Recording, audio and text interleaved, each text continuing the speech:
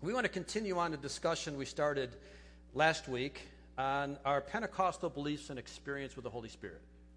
And prior to that time, we spent numerous weeks talking about the fruit of the Spirit. And now we're moving into the Holy Spirit and the gifts of the Spirit. And it's going to be an interesting few weeks. And I'm excited. I'm nervous. I'm anticipating God to do great things. Last week, we began a series speaking about the normal of the early church. And the early church normal experience was they would get saved, water baptized, and then quite often, within a very short period of time, they were Holy Spirit filled, and they exercised the gifts of the Spirit. And we see that in all of the scriptures. And one of the reasons why we know that it was going on so much was because it was actually being abused. And that's why Paul wrote such good instruction and correction, actually, in 1 Corinthians. He talked quite a bit about how the gifts of the Spirit are to be used. And I think we can infer and imply that the reason that he had to give such effort into this and such detailed instruction was because it was excessively used. Not because it wasn't used, and he was trying to encourage people to use it, but because it was so much the norm that he had to bring some order to it because it was getting disorganized. And we know that the Lord, God, is not a God of confusion, is he? He's a God of order. And so Paul brought quite a good instruction for us on how we should use the gifts. And therefore, his instructions for the early church are for us today, that we are to be instructed on how to use the gifts, not to say they're not for today, not to say that we don't exercise them. No, we do exercise them, but we exercise them in proper order and proper constraint. So it's important that we have a proper understanding of God's Word in this area and that we don't miss the mark. I am not trying to teach anything that's not of God and truly of what God would have. And I want to encourage the body this morning that we love Jesus. We love Jesus with all of our heart and all of our body and all of our strength, and that we spend our time focusing on Christ and then let Him then exercise in us. And I want to go back and back it up here with some things. In fact, if you look at the Old Testament, we are instructed in Deuteronomy chapter 6, the first 9 verses about how we're to love the Lord. Moses says this in Deuteronomy. He says, "These are the commands, decrees, and laws the Lord your God directed me to teach you to observe in the land that you are crossing the Jordan to possess, so that you, your children, and their children after them may fear the Lord your God as long as you live by keeping all his decrees and the commands that I give you, and so that you may enjoy long life.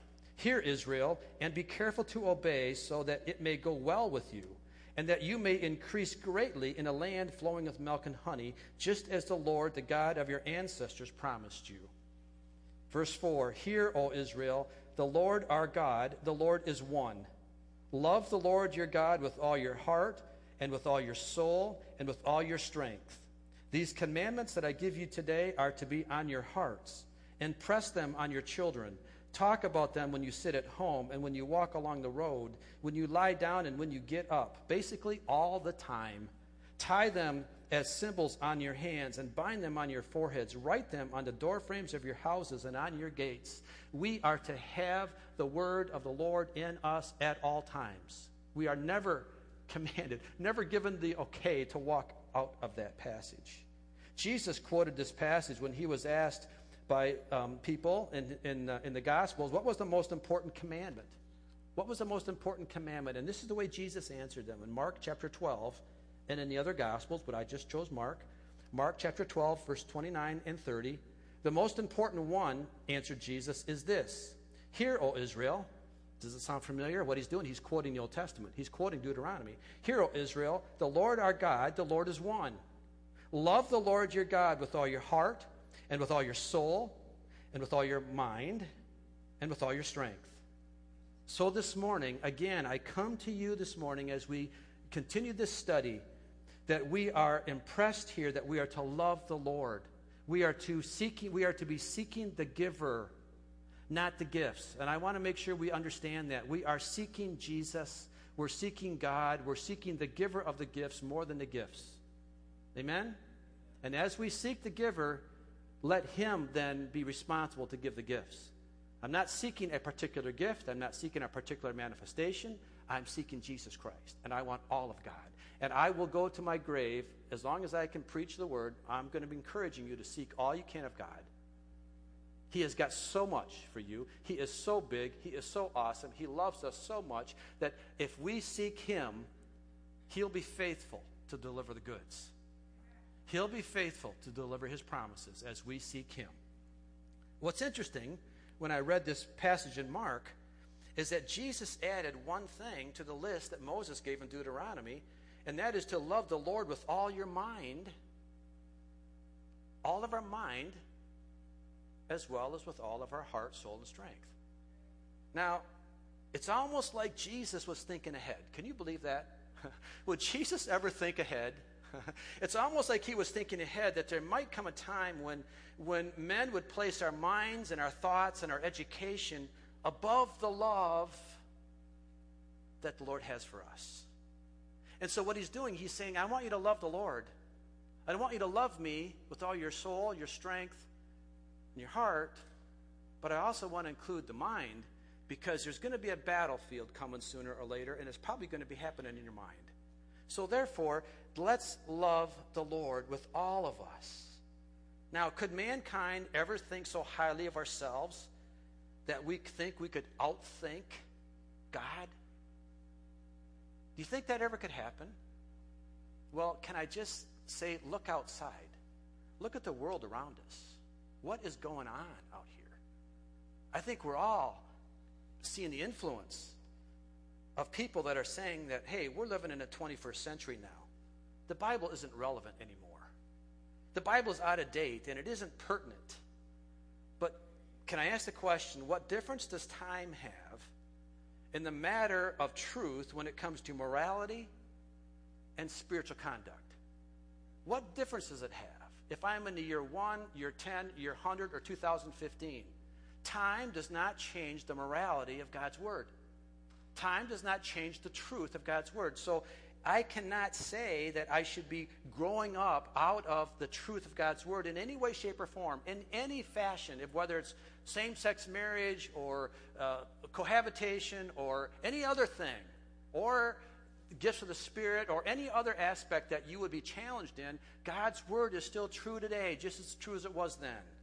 In fact, I would say that as time goes on, I need more of the Holy Spirit now than ever before. I cannot imagine times any more difficult to live in than we're living in the times right now, especially as we're getting to the end of the age.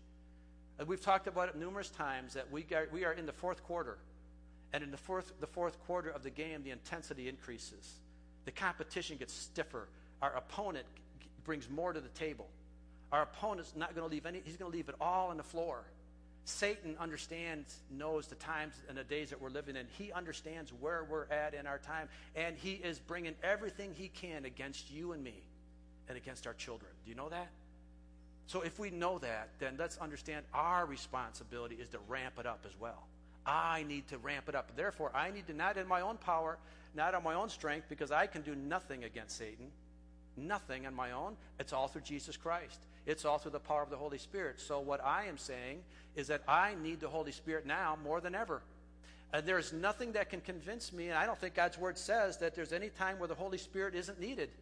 He's needed today just like he was needed then. Yes, the early church had a big challenge because they were beginning a whole new thing.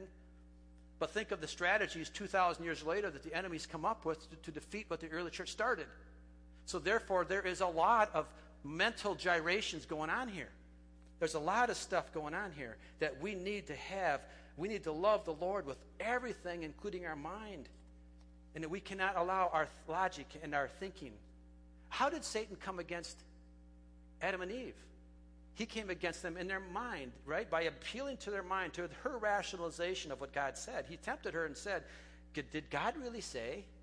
Did God really say that was that bad? Did God really say? Of course that's what he said. And that's the way Satan works today. Satan brings all kinds of rationalization, all kinds of higher learning aspects to say that, no, you got a better way. You don't need to do that old way anymore. You don't need this. You don't need that. I'm just saying this morning that I need to have the Lord in my mind like I need him in my soul. Our mind becomes the battleground. our mind becomes the battleground. The battleground for what? What's battling in our mind? Well, I believe the battles are numerous, first of all. There's numerous battles, but one that comes to mind in this context is that the battle in our mind is between the necessity for me to understand and comprehend God. I must comprehend God. I must understand Him before I can truly accept God in faith, believing that His promises are for me as I choose to receive them. There's that battle in a man's mind that says that I need to be in control, I need to have full understanding before I can believe and accept what the Scripture says. It's kind of, the way I can apply it to my life is like when I'm praying for someone that's sick, for example. First of all, I don't understand why they're sick. They're doing everything right that I can see. I don't understand it. And so I begin the battle in my mind saying, God, I'm praying for this person, and this is how I want you to heal them. This isn't the time frame that I want you to heal them. This is how I want it to happen, God, because I'm praying my desires. And my desires are that you would heal, you would do it this way, and you would do it in this timing. And, who am I to tell God how to do anything? Other than the fact to say, God, I have a need. I have a need. I have a need of healing. I don't understand it. And if I think that I have to begin to understand how God's going to heal, well, then I'm in a really tough spot. Because I don't know how God is going to heal people. I don't know how He can reverse that cancer around that is stage 4 cancer to make where that man is no cancer at all. I don't understand that. But it's faith that's required. What does faith have to say about it? Faith is huge. God tells us that our mind must be renewed on a daily basis. Romans chapter 12. We'll get to the faith in a minute. Romans chapter 12, verse 1. Therefore, I urge you, brothers and sisters, in view of God's mercy, to offer your bodies as a living sacrifice, holy and pleasing to God. This is your true and proper worship. Do not conform to the pattern of this world, but be transformed by the renewing of your what? Of your mind. Renewing your mind, then you will be able to test and approve what God's will is, His good, pleasing, and perfect will. Now remember, the devil always deals, I think I can say this safely, the devil always deals in partial truths. How often has he come to you with a full-fledged lie without having some truth in it? No, most of the time he comes with a little bit of a truth and a lot of lie. But the lie may not come to the very end. The truth may be very good, his partial truths, but if I'm going to operate in the world that defeats Satan on this battleground of my mind, I must be sure that my mind is centered on God's word where I understand the truth, that I can't allow the enemy to come in with partial truth and take me off course, that I must have intelligence, I must use my mind, I must train my mind.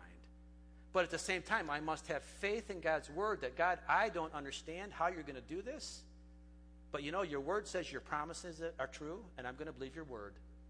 I'm going to put my mind on the back burner on this one, God. I'm not going to let my mind tell me how you're going to do something. I am going to trust you in the fullness of your word because you said that you have good things in store for those that love you. That's your word. I don't understand it. I don't see it. But faith says, Hebrews chapter 11, now faith is confidence in what we hope for and assurance about what we do not see. If I have to understand it and if I have to grasp it and totally comprehend it, then I don't need faith. Then I don't need faith. If it's up to me to understand it before I act on it or before I believe on it, then faith is no longer required. Hebrews chapter 11, verse 6, just 5 passages down. And without faith, this is the faith chapter, and without faith it is impossible to please God. Because anyone who comes to him must believe that he exists and that he rewards those who earnestly seek him. So could that be why some of the things of the Spirit are necessary to be taken in faith? I don't understand the gifts of the Spirit. I don't understand so many things about that. But if I have to comprehend it and understand it before I believe that God's going to give it, am I limiting God? Am I pleasing God? It says it's impossible to please God without faith. And here are the key words in this passage. He rewards those who earnestly seek him. He rewards those. Wait. I know. that there's abuses in the Spirit.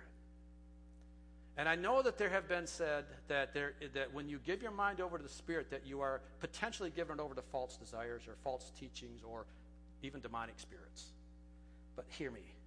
If God says that he rewards those who earnestly seek him, what are those rewards? Do you think truly that if I'm earnestly seeking God, that he's going to allow an enemy to come in and fill me with something that's not of him? Truly? If I'm earnestly seeking God, now if I'm playing the game, if I'm not earnestly seeking him, well, so what? Yes. It may be a very dangerous position. But if I'm earnestly seeking God with all of my, if I'm loving the Lord with all my heart, my strength, my soul, and my mind, if I'm giving him all of me, if I'm totally surrendering, if I'm submitting to him, if I'm living for him, if I'm not keeping anything back, I don't have this little hole in my heart that has got my own little sin here and say, God, you can have all of me but this. No, as soon as I start playing that game, you know what I'm doing? I'm inviting the enemy to come in. I'm giving him a foothold. What's the Bible say about giving the enemy a foothold? Don't do it. Because he's like a camel that gets his head in a tent. I've heard this said before by people, that once you get your head in a tent, the whole body's going to come in eventually. Well, if I give the devil a foothold in my life in any one area, if I have a little thing in my heart of anything, of sexuality, of pride, boy, that's a big one, of pride, gets in my heart at all, well then, then I'm limiting God, because now I'm not truly loving him with everything that I have within me. So as I love him and as I earnestly seek him, I can rest assured that his promises are true and he's going to reward me with good things. Amen. Amen. That gives me so much confidence. That gives me so much peace in the Lord. I don't have to worry about what the Lord's going to do when I open my heart up to him. When I lay before him and just say, Father, I'm all yours. I'm all in. I'm all in. I'm all in. I don't have to worry about that. I have to worry about that because I know my Father loves me and I know he's going to reward those who earnestly seek him. Wow. That's exactly why we need to have the Holy Spirit guiding us into all truth. John chapter 16, verse 13 and 15. But when he, the Spirit of truth, comes, this is Jesus speaking, when he comes, he will guide you into all truth. He will not speak on his own. He will speak only what he hears, and he will tell you what is yet to come. He will glorify me. The Holy Spirit will glorify Jesus, because it is from me that he will receive what he will make known to you. All that belongs to the Father is mine. That is why I said the Spirit will receive from me what he will make known to you. These are the words that Jesus is speaking to his disciples as he's preparing them for his ascension. He's preparing them for his departation of the world, and he says the Holy Spirit's coming, and he's going to be the Spirit that leads you into all truth. So what I want to speak about this morning are the two extremes that are infiltrating the church. Both of them are extreme, and typically when you get into the extreme, there's partial truths. The purpose of this teaching is to bring a proper understanding of what the Word says, that neither one of these extremes is biblical. These extremes are, please hear my heart, that when I'm saved, one extreme is that when I'm saved, I've received all the Holy Spirit there is to receive. That's one extreme. That when I'm saved, I've received all the Holy Spirit there is to receive. The other extreme, which is just as bad, is that unless I'm Spirit-filled and baptized with the Holy Spirit with the initial evidence of speaking in tongues, then I'm not saved. Both of those are extreme, and both of them are on the outside. We want to get in the middle. We want to find the truth of God's Word. Kenneth Hagin speaks of these extremes in his book titled The Holy Spirit and His Gifts. This is Kenneth Hagin. There are some extreme teachings in the church today. When I speak of the church, I am not speaking of any particular group or denomination. I am speaking of the church world as a whole. And then he goes on to say, I began my ministry as a denominational preacher, and I know what that particular denomination teaches. And I have been among full gospel people for a great number of years now, and I know what they teach. I have found that we have extreme teaching that is unscriptural in both groups. Again, he goes on to say, the denominational church that I belong to taught me if you are born again, then you have the Holy Ghost, and you have all the Holy Ghost there is to have. They are partly right, but mostly wrong in that assertion. Can I insert here again What does the devil work in? The devil works in partial truths. He gives us just enough to say, yep, that's good. It's good. But what's the end? What's the end result? What's the whole story? They are right, Kenneth Hagin says, they are right in that if you are born again, you do have the Holy Ghost, because there is a work of the Holy Spirit in the new birth.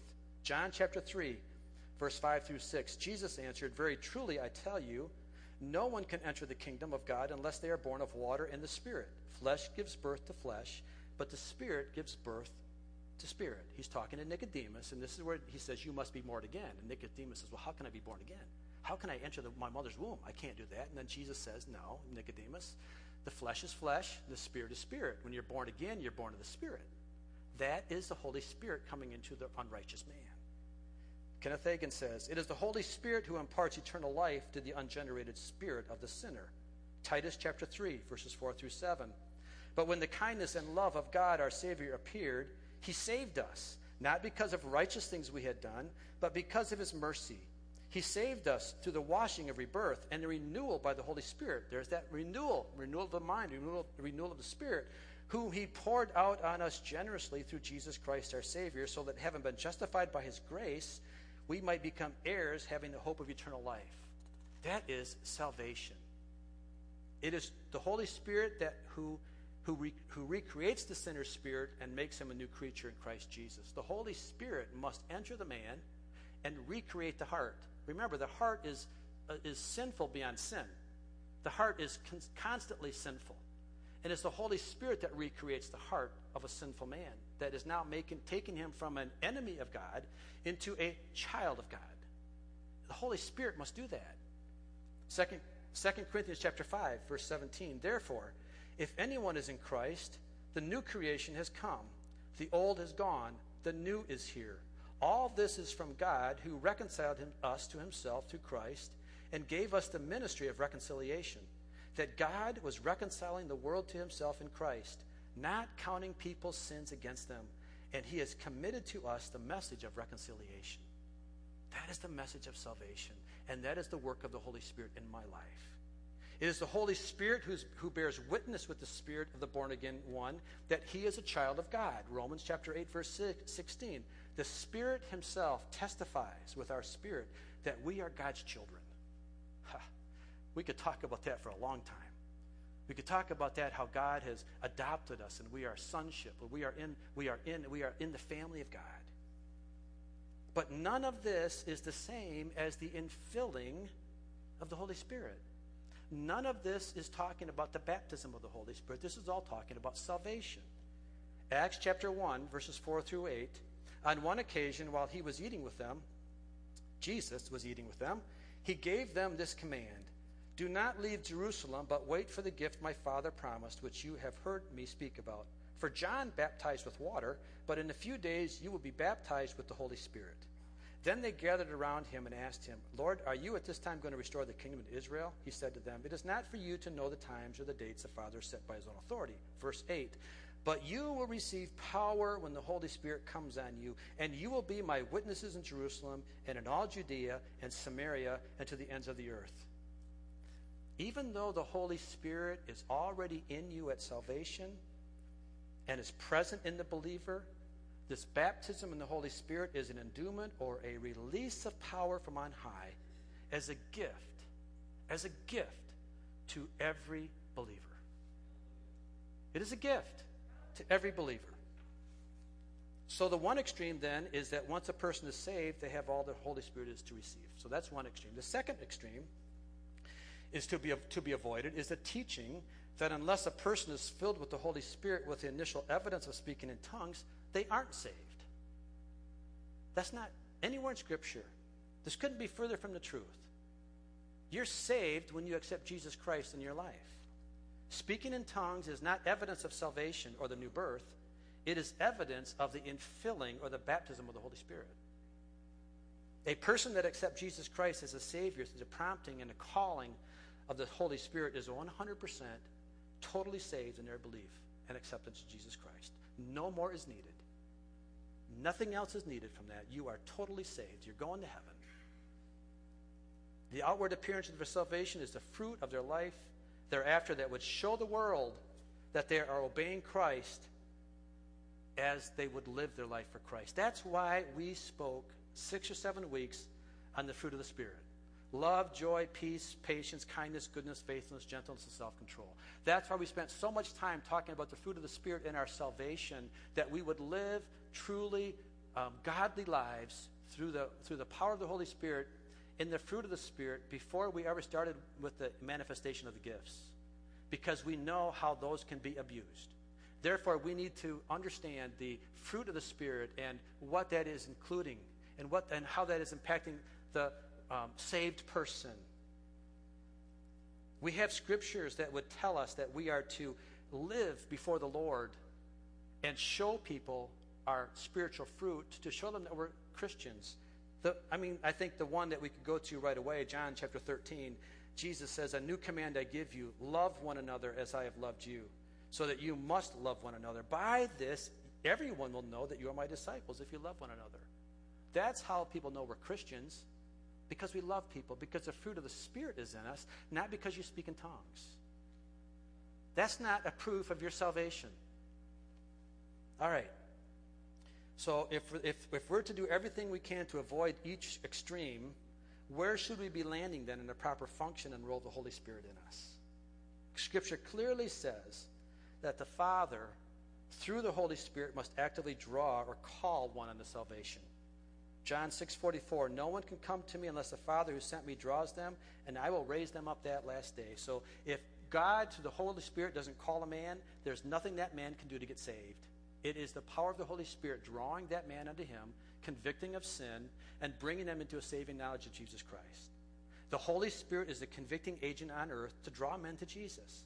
So with that said, what's the relationship of the Holy Spirit that brings one to a saving knowledge of Jesus Christ, and the Holy Spirit that John the Baptist said that Jesus would baptize us with? What's the relationship between the saving Holy Spirit and the baptizing Holy Spirit?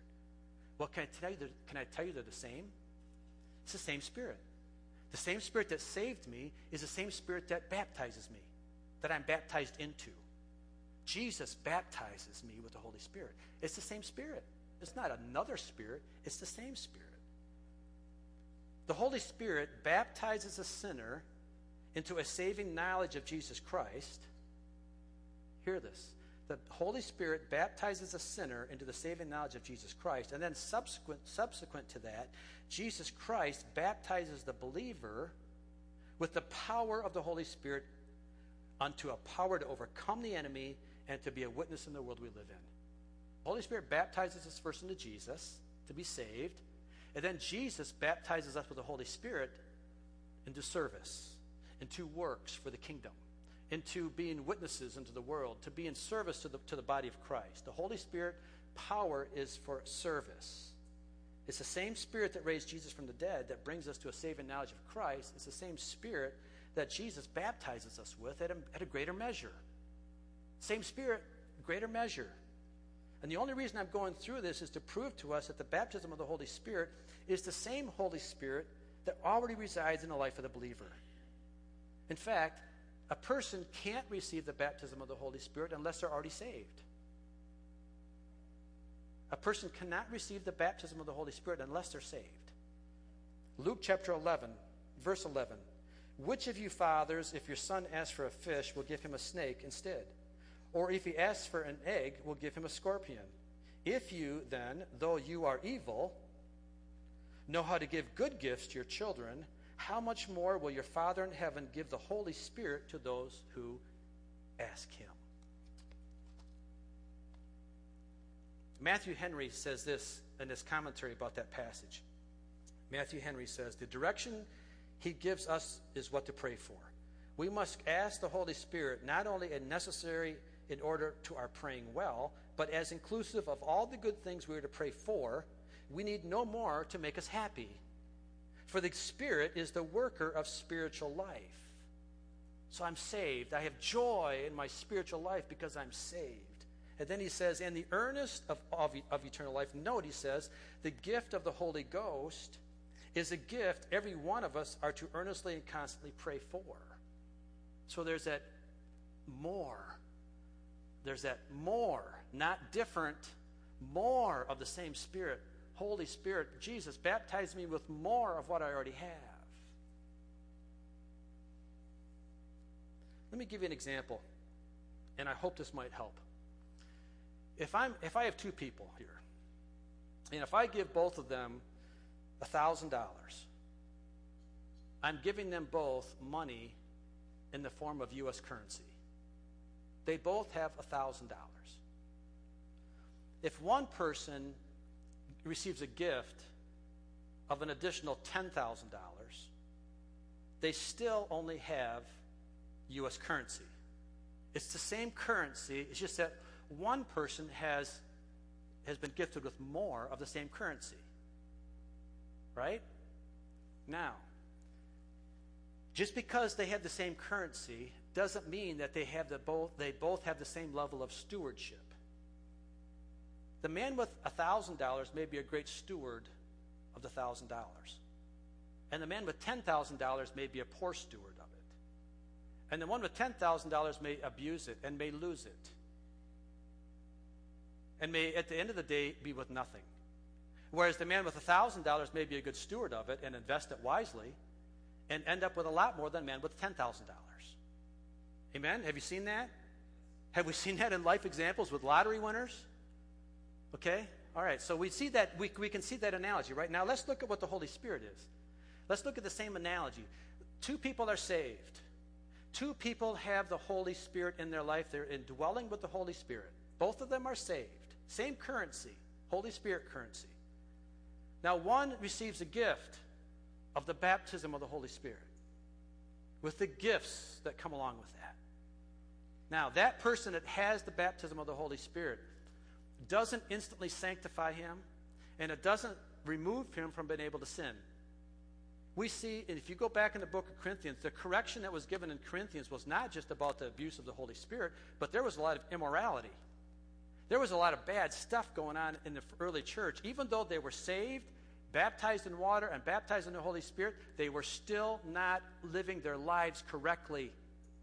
But yet, they were baptized in the Holy Spirit. How many people have you seen baptized in the Holy Spirit, speak in tongues on Sunday morning, and live for the devil on Saturday night? I've seen them. So what does that mean? Does that mean that I don't want that gift because somebody's abused it? That's like saying, I don't want any money because that lottery winner lost it.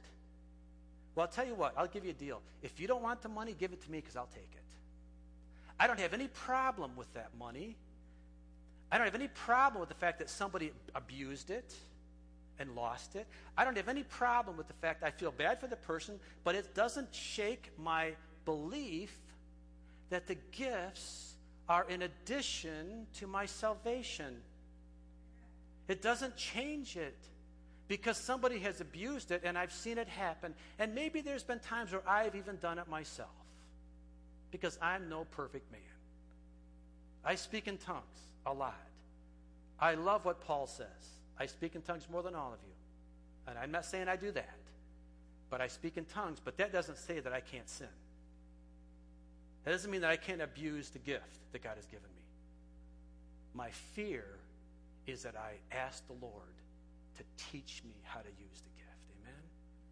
That I don't be part of the abusing. I don't want to be part of this problem. I want to be part of the solution. And my part of the solution is to encourage all of us to receive all that God has for you and then say, use it wisely. Use it wisely. Unfortunately, there's a lot of confusion. You don't think the devil loves confusion? You don't think that's maybe why the devil has brought this battle to the mind? That this whole confusion of Holy Spirit-filled power, think about it. Think about the man that had $1,000 and was a good steward of it and managed it well and ended up with more. How much do you think he would have had if he would have been given $10,000?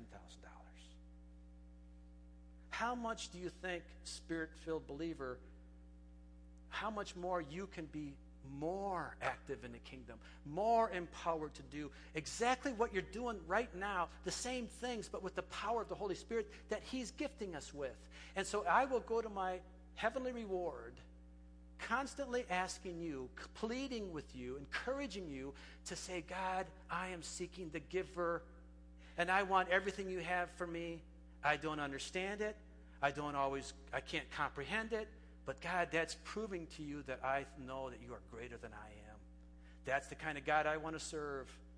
I want to serve a God that I can't really comprehend, because if I could comprehend him, then he's not much bigger than I am. So therefore, I live in faith. Let me conclude this morning by saying the next couple statements that I believe in my heart that God would have every believer receive the gift of the baptism of the Holy Spirit in their life as Jesus promised them. We're going to talk later about the different gifts.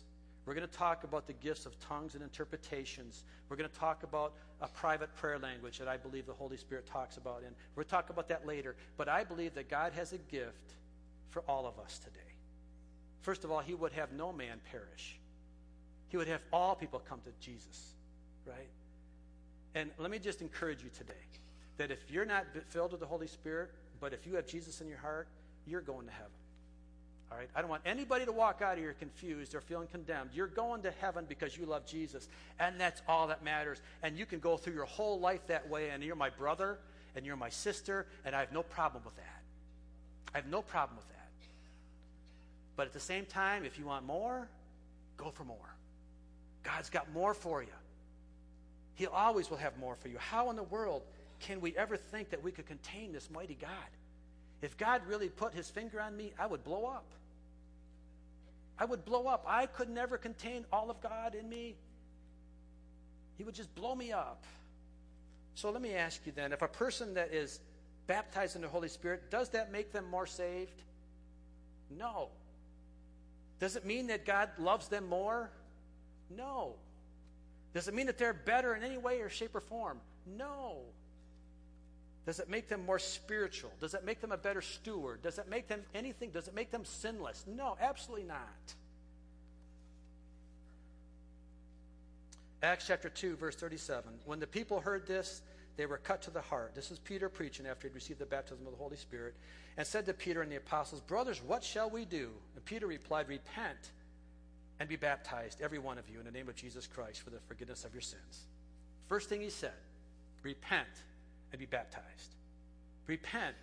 Peter's direction to them was not get filled with the Holy Spirit, was repent, get saved. That was his direction. And then verse 39, or finishing verse 38, and you will receive the gift of the Holy Spirit. That's the norm of the Bible. That's the norm of the New Testament of that age. The promise, verse 39, the promise is for you and your children and for all who are far off. That's me and that's you. We are far off from the early church. For all whom the Lord our God will call. The promise of what? The promise of the gift of the Holy Spirit is for all people. Not just them, all people. The baptism of the Holy Spirit is a gift from God for every born-again believer, and all the benefits of the power that it does provides for our purpose and for our fulfillment and for our service unto others. Amen? I think we can all appreciate the fact that we can never appreciate or experience all there is of God. We're going to have all eternity to experience God, and we'll never really understand him. That's how big he is. That's how big he is. And if we get impatient, and if we start thinking that we're going to understand this God, well, now you're taking yourself out of the area of faith. And now you're taking you out of the ability of pleasing God. Because without faith, it's impossible to please God. So this morning, my invitation to you is receive the gift of the Holy Spirit in its completeness and its fullness. Would you close your eyes and pray with me? Father, we just come to you in Jesus' name. We thank you. Lord, the whole theme of this service today has been about love. The whole theme of this is, oh, how you love us. Oh, how you love me. I am so thankful for that. And Lord, I know that for those that you love, you cherish. And your word says that for those that earnestly seek you, that you will reward. because of your love. And so, Father, we earnestly seek you. And we are just asking you to fill us with all that you have for us. All that you have. Now, Father, I pray as we go through our homes today, that you will allow the thoughts, that you will allow our minds to be renewed by the fullness of the Holy Spirit, that we will seek you in all truth and all your word. And I pray you to protect us. Protect that. Help us not to be deceived. Help us not to walk down a path of our minds being partially true, partially false. Help us to seek full truth. Help us to love each other. By our love, they will know us. Help us to love people. Yes, we may disagree in some things, but we can love each other because that's the major. And we love you in Jesus' name.